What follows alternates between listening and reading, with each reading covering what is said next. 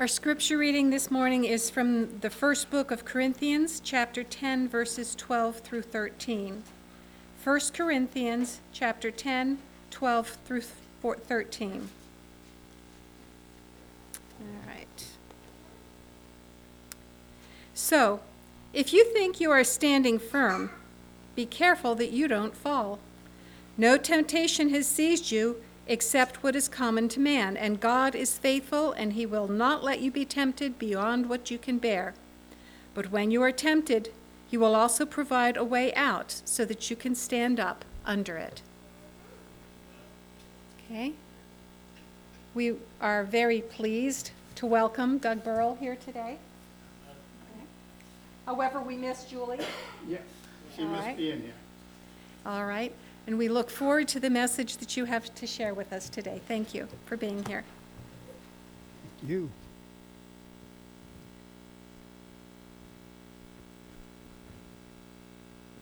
Good morning. Happy Sabbath. Julie did say hi to everybody and send her love. She was so sorry she couldn't be here this morning. But please keep her in prayer. Before we start, I would like to have prayer and invite the Holy Spirit and invite you to join me.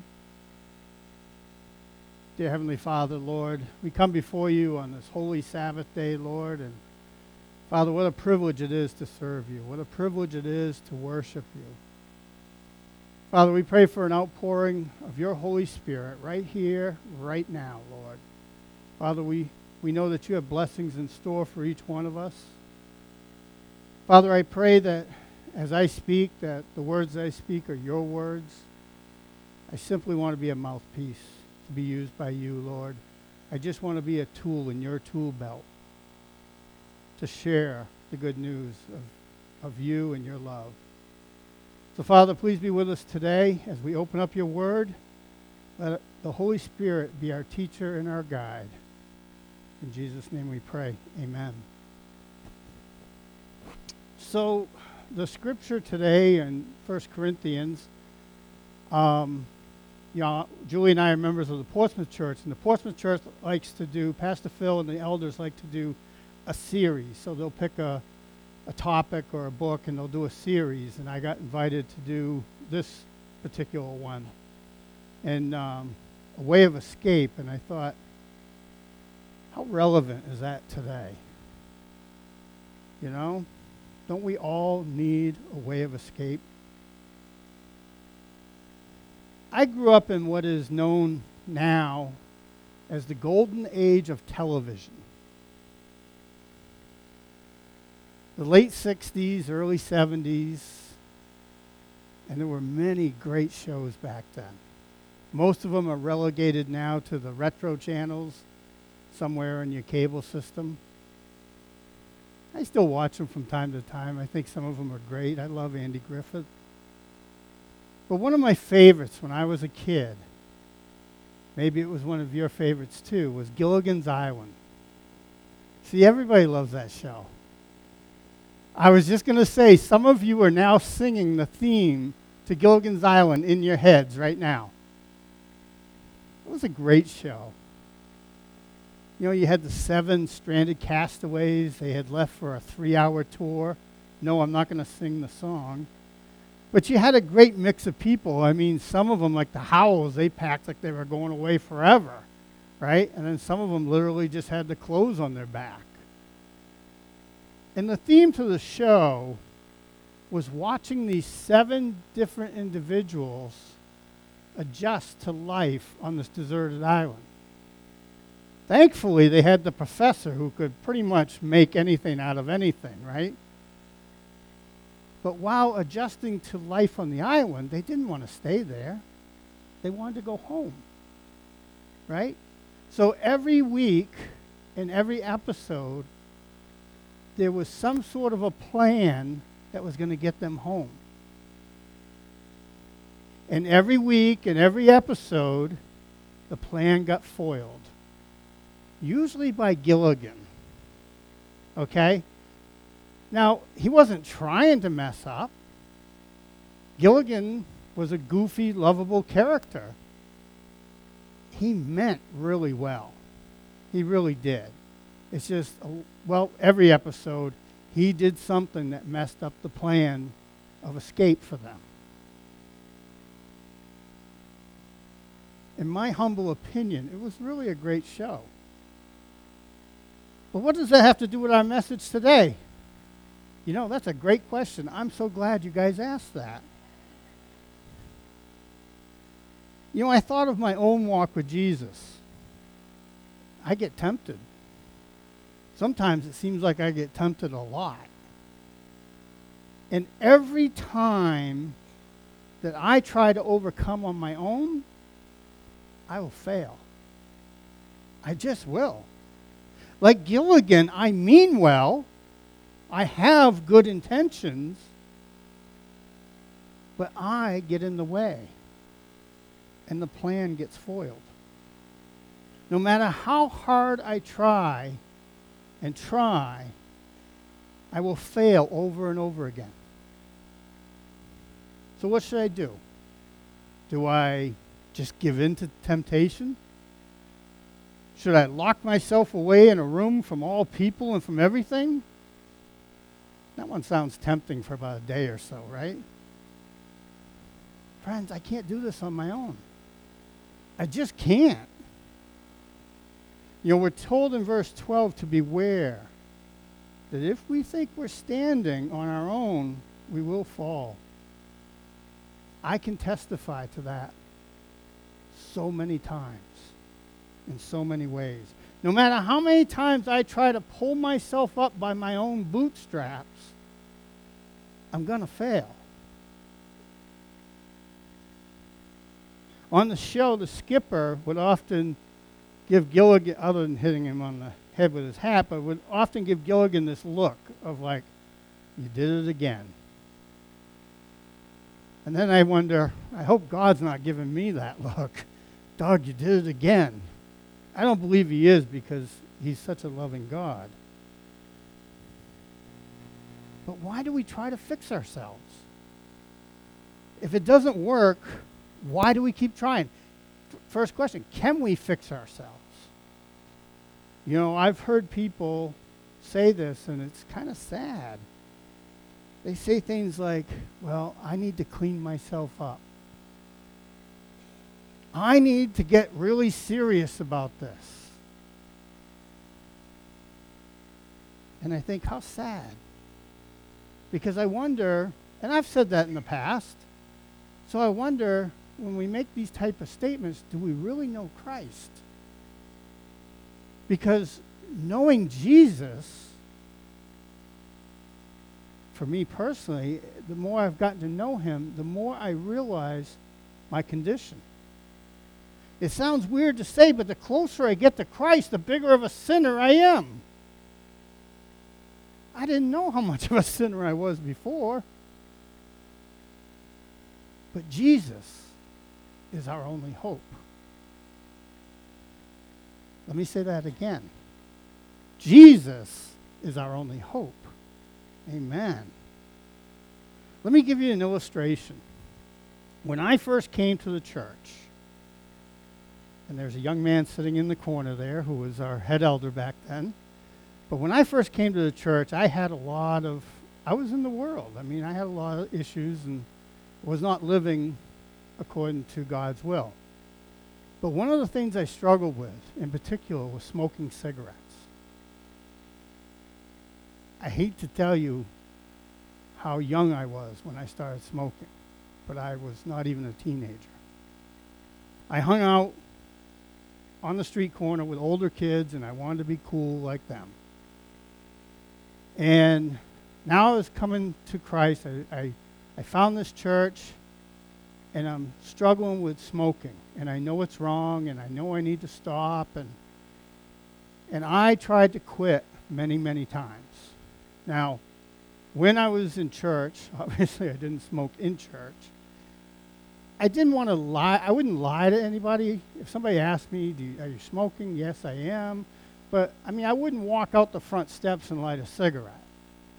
But I would get in my car, and I'd drive down the street, and I'd look in the mirror, make sure there's no church members following me, and then I'd light up.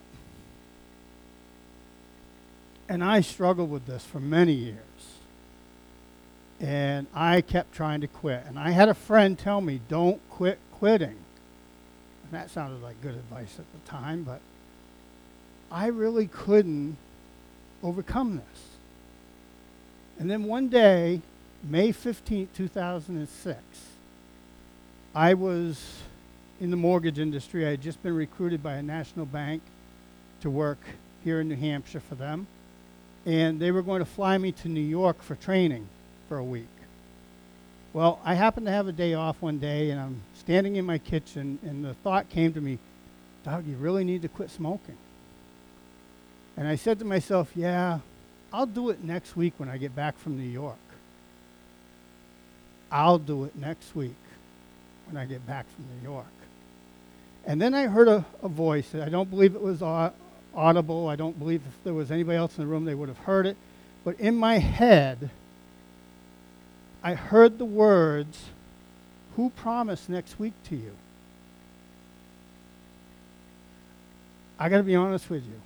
Right there in my kitchen, I fell to my knees, and I started to cry. And I prayed, and I said, Lord, you're right. You didn't promise next week to me. And right there, May 15, 2006, by God's grace, I overcame cigarettes. And I threw them all away, whatever I had, got rid of ashes, lighters, the whole 9 yards, got rid of the whole everything. Went to New York, and by God's grace, I haven't had a cigarette since May 15, 2006. But the thing was, I intended to do it my way. When I get back from New York, I will quit smoking. Why was I clinging to doing it a way that I had failed over and over again? What do they say, the definition of insanity? Keep doing the same thing over again and expecting different results? God said today, if you hear his voice, harden not your heart. He was telling me, Doug, this is the day. This is the way of escape from this evil addiction you have to nicotine. So as I said, since May 15, 2006, by God's grace, I've overcome tobacco. Praise the Lord. But temptations keep coming, don't they? I have to confess to you that when I smoked, and again, I started at a very, very early age, I enjoyed it. I knew it was bad. The markings on the package, Surgeon General says it causes cancer, but I enjoyed it. And I think that was part of the reason it was so hard for me to overcome it. But temptations keep coming. A month later, after I had received the victory on this, excuse me, I keep forgetting this right there. I was cleaning out my car one day, and I was cleaning out the center console in your car, which, let's face it, that becomes the junk drawer. And that's like your junk drawer. Every house, I don't care who it is, every house has a junk drawer somewhere in their house. Ours is in the kitchen, right? Everything just kind of piles in there.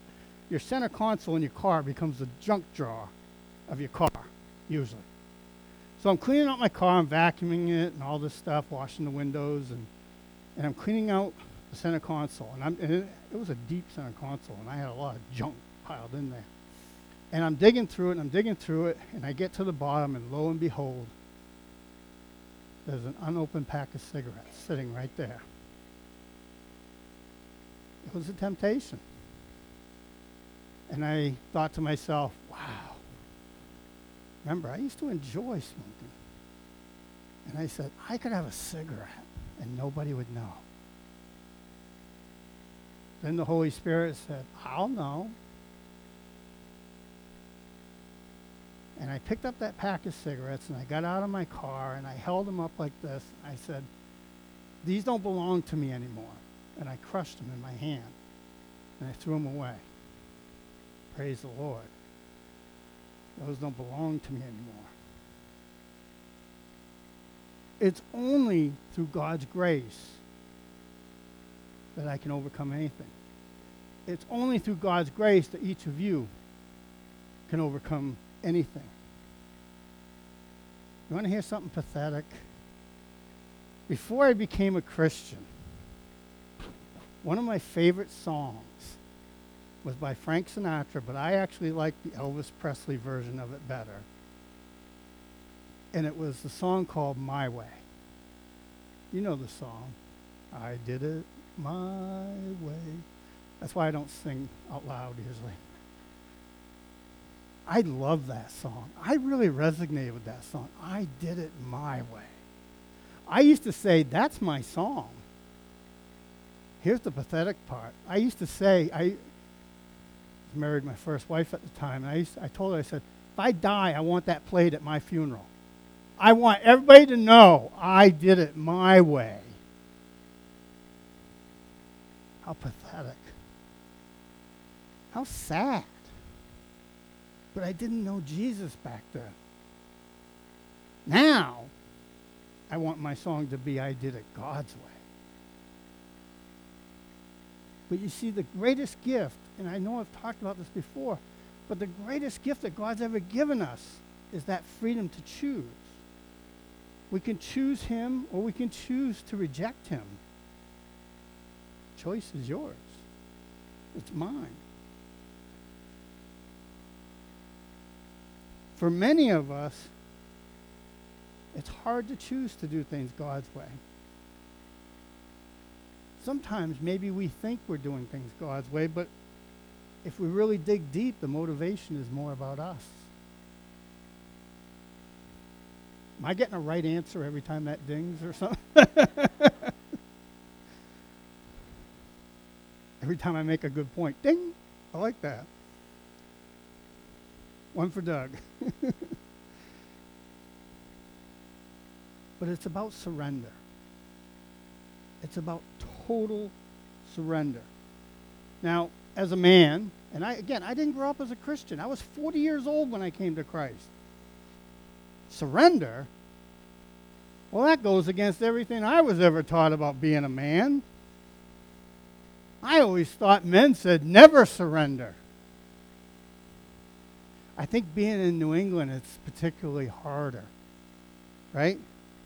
We have this Yankee ingenuity, this toughness about us. I wonder if that's why New England is the most secular part of the country.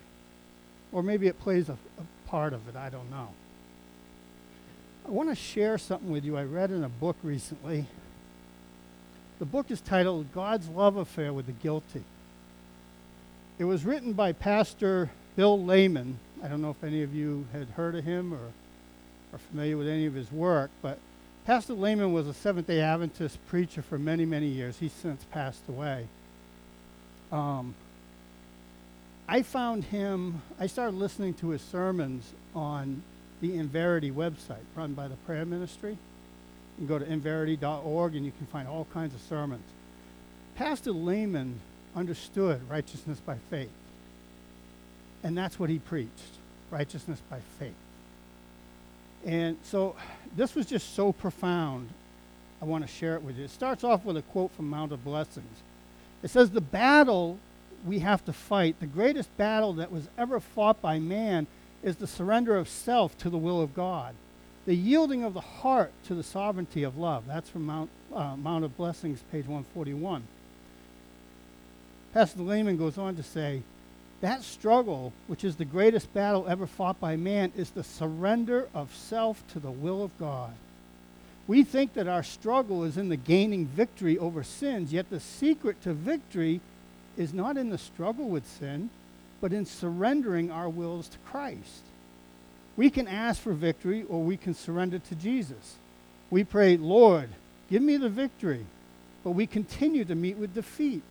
The Lord says, you must surrender to me. I am the only one who can give you success. So in Christianity, just praying for victory ends in failure. But in surrendering, there is success. If we pray simply for victory and we get victory, we're likely to end up like Pharisees. Therefore, if I understand this correctly, we must stop praying for victory and start praying for surrender. The big battles are not for victory. The big battles are for surrender. That's a tough thing for some people, especially men, to do, to surrender. We guys have a take the hill men mentality. The bigger and tougher men are, the more pride we have and the more difficult it is to learn to surrender. We feel that to surrender is defeat. But in reality, when we surrender, then victory comes our way. Victory comes only after surrender. When I find myself failing and failing and failing, I don't need victory. I need surrender to Christ. That doesn't sound natural and can be confusing. We all have difficulty with it, so don't point fingers at somebody else. I love Pastor Lehman's books. I have several of them. I've read several of them. Highly recommend. Go to inverity.org. You can get his sermons, his books, the whole 9 yards. They're sold in the ABC too.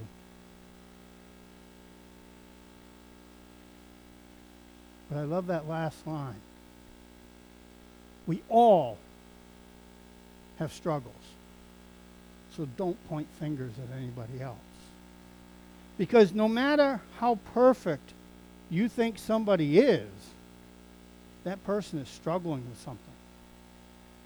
You know, maybe they look like the perfect little family, and they have the perfect little house and the perfect little children, and they have the perfect little jobs, and everything's just perfect for those people.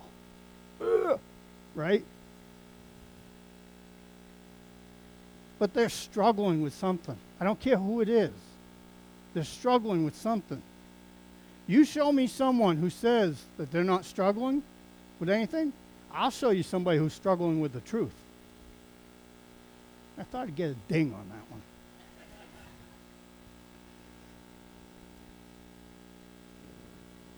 Life is a series of choices. As I said, God's greatest gift is giving us free will. God loves you so much that he gives you the choice to choose him. That's true love. And we all make choices. And the choices that we make, some are big, some are small, affect us and the people around us. Now, some choices, you know, do I turn left here? Do I turn right here? Do I go straight there? Do I wear a tie, this tie today? Do I wear that tie today? Maybe I don't want to wear a tie today. Many choices are bigger. Maybe I don't want to go to work today. Nobody's chaining me. Nobody's holding a gun to my head. I don't want to go to work and earn a living today. Nobody's forcing you. But there are consequences to our choices. If you choose not to go to work and not make a living, especially if you're married, you're going to find out consequences really quick. And maybe because you're not making a living, because that's your choice, you lose whatever you have here in this world. You could lose your house, your car, your family, but the choice is yours.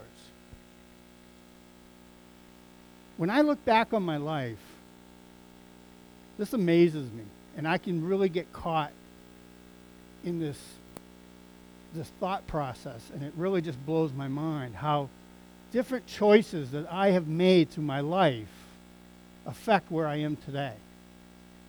Right? I mean, I'll give you an example. Well, first of all, let me say this. If picking to go left or right, I will always pick the wrong way. It just happens, right?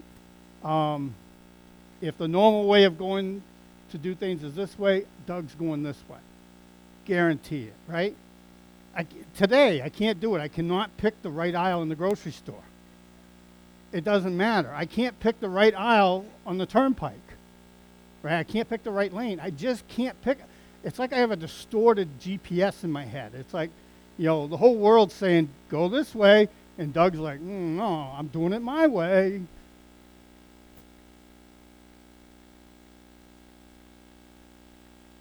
But maybe you can relate to that. Maybe you can't. Oftentimes when I look back, especially before I became a Christian, since becoming a Christian, many of my choices were made out of my own selfishness. I did what felt good to Doug at that time. But it's amazing how the choices we make can affect where we are today. Now, before I became a Christian, I was living and working in Maine. And I was a salesman on the road, and frankly, I was making really good money. And then a decision came up. My family wanted me to give all that up and move to New Hampshire because there was this restaurant in New Durham that was up for lease. And, oh, Doug, you've wanted to own a restaurant for years, and this is all perfect. And, I have aunts, uncles around there, cousins. Excuse me. I made a choice. I gave up the job in Portland, moved to New Hampshire, and become broke.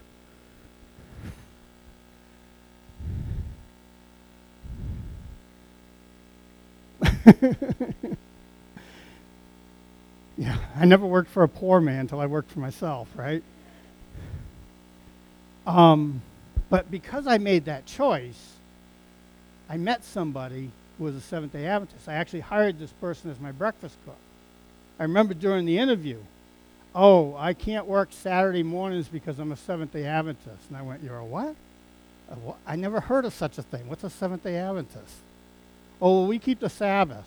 Oh, well, I grew up in a fairly Jewish neighborhood. I'm pretty familiar with the Jewish Sabbath, but can you work Sunday mornings? Yeah, okay, we'll work something out. I made a decision to hire this person. Ended up into a relationship with this person. This person brought me to the Seventh-day Adventist Church. I made a decision to do Bible studies with this young man, Steve Berrill, over here. And I used to drive up here from New Durham once a week, and we'd meet and do Bible studies at his house. I made a decision that what I was learning was the truth. I couldn't put my finger on it. I couldn't say, well, this is exactly what it is. I just knew I was in the right place. And I made a decision to be baptized.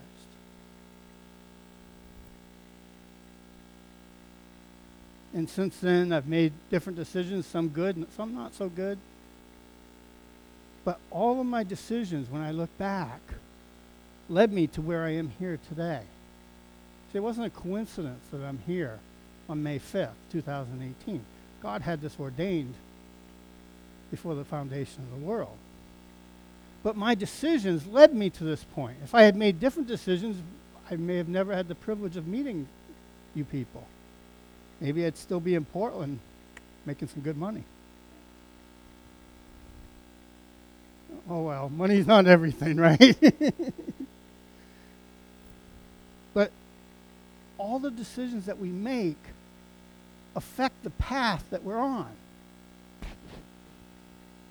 So my prayer is to get out of God's way and just let him lead the path. Let him be that pillar of cloud by day and a pillar of fire by night for me. And don't move until he moves. But it can be mind-boggling when you think about all the decisions, right? I mean, if I hadn't married my first wife, I wouldn't have my son today. Maybe I'd have a son, but I wouldn't have this son. It's just mind-boggling. So what were the decisions in your life that led you to this point today? It's hard to think about it at the time, but every decision that we make is so important in our lives and in the lives around us.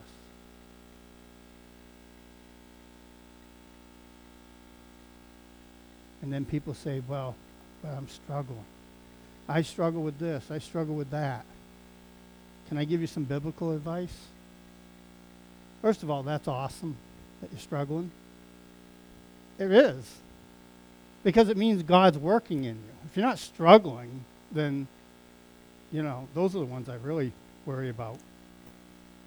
But if you're struggling, the Holy Spirit is working in you.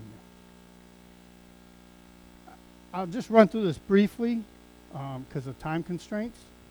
Steve told me I had to do this under 3 hours. I'm trying. 3 hours-ish, right? A little bit on either side. Anyways, if you have pen and paper, if you want to write these down, if not, I'll be willing to share this. I can email it to Steve, and he can send it out to you guys. But it's God's 5-minute plan for victory. And the first one is Matthew 26:41. Watch and pray that you enter not into temptation. You can't sin when you're praying. I'm sorry, I can't. You can't. So watch and pray. John 15:5. I am the vine, you are the branches. He that abideth in me, and I in him, the same bringeth forth much fruit. We got to cling to Jesus. He is the vine. Philippians 4:13 says, I can do all things through Christ, which strengthens me. And there's no word except in there. Okay? It's not like, well, I can do all things except quit smoking. I can do all things except. It doesn't say except in there. It says, I can do all things through Christ, which strengthens me. That's a promise. Mark 11:24, therefore I say unto you, what things soever you desire, when you pray, you believe that you receive them, and you shall have them. Believe it. Believe God's promise.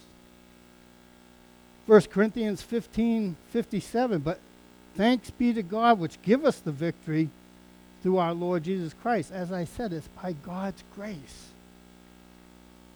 Like Romans 6:11, likewise reckon ye also yourselves to be dead indeed unto sin. Cigarettes are dead to me. That is dead to me. That no longer lives in my heart. Romans 13:14, but put ye on the Lord Jesus Christ, and make not provisions for the flesh to fulfill the lust thereof. What does that scripture mean? Make not provisions for the flesh. If you're struggling with cigarettes, I'll use that as an example, and you surrender and you gain the victory, get rid of your cigarettes. Don't put them in the cabinet, right? Well, I'll give them to my friend down the street. Why do you want to kill them? Right? Get rid of your lighters. Oh, well, maybe I need to light a campfire. Really? How often do you light a campfire? Come on, you live in an apartment complex. How often are you lighting a campfire? You know? Get rid of your matches, your lighters. Get rid of your ashtrays. Well, what if my friends who smoke come over? Tell them to smoke outside. It's a non-smoking house now. Right? Get rid of it all. That's making if you keep these things, you're making provision for the flesh. You're setting yourself up for failure. Okay? If you're an alcoholic and you're overcoming alcohol, get rid of all alcohol in your house. Get rid of your bottle opener or whatever it takes. Right? Don't hang out at the bar with your friends. That's just making provision for the flesh. Sorry, I went on that one a little bit long. But anyways, Matthew 14:22 through 29, I'm not going to read the whole thing, but it talks about Jesus was in the ship in the midst of the sea and tossed to the waves. Jesus calmed the storm. Jesus will calm the storm in your life. That's a promise. That's what that scripture is about. It's a promise from Christ. I also love this from Ellen White. I just have to share an Ellen White quote all the time. Desire of ages. The omnipotent power of the Holy Spirit is the defense of every contrite soul. Not one that in penance and faith has claimed his protection will Christ permit to pass under the enemy's power. Not one. The Savior is by the side of his tempted and tried ones. With him there can be no such thing as failure, loss, impossibility, or defeat. We can do all things through Christ who strengthens us. When temptation and trials come, do not wait to adjust all the difficulties, but look to Jesus, your helper. That was Desire of Ages, page 490, paragraph 5. But it all sounds too easy, doesn't it? Doug, it's just too easy. I think that's part of the problem, is that people, it is easy. Well, it is and it isn't. But surrender, just Give it all to Christ. Follow him. And I think people want to make it more difficult than it is because it sounds too easy. Maybe that's why we have such a hard time with this. Maybe we think that we need to do something to end our struggles. But we fail every time we do. You see, the way of escape is Jesus Christ. He is the only way of escape. So in closing, I have a couple of appeals for you today to prayerfully consider. I would ask you to, in a prayerful mode, to close your eyes and bow your heads. And again, I ask this question at every sermon because Sister White says we need to ask this on every message. If there's somebody here today who's never totally surrendered to Christ, I'm inviting you to make that decision today. Remember, decisions you make today will affect your life. I promise you, if you've never accepted Christ and you make that decision, it will turn your whole world upside down for the better. My second appeal is to surrender all to Christ. Not just today, every day, not just every day, but every minute. Don't hold anything back from him because he didn't hold anything back for you. Jesus held nothing back when he died. Maybe you've been in the church for a long time. That's okay. You know what? Surrender today. Maybe you say, well, my family's got this long legacy in the church. That's great. Make your legacy one of surrender. And start today. I promise you it will change your life. I want to have a special prayer for your decisions. Dear Father in heaven, Lord, you read the hearts of each one of these precious souls. Each one of these precious souls is so important to you, Lord. And you read the hearts and you know the decisions that were made today, Lord. I don't know them, but you do. And I do know that the angels are singing praises over decisions for you today, right here, right now. Father, I pray for each person here who made a decision, whether it was a decision to accept you for the first time or it was a decision to surrender. Maybe they surrendered yesterday. Maybe they surrendered last week, but today they chose to surrender again to you. Father, I pray that we all surrender each and every moment to you. And I pray for each one of these souls, Lord. In Jesus' name we pray. Amen. Happy Sabbath and amen.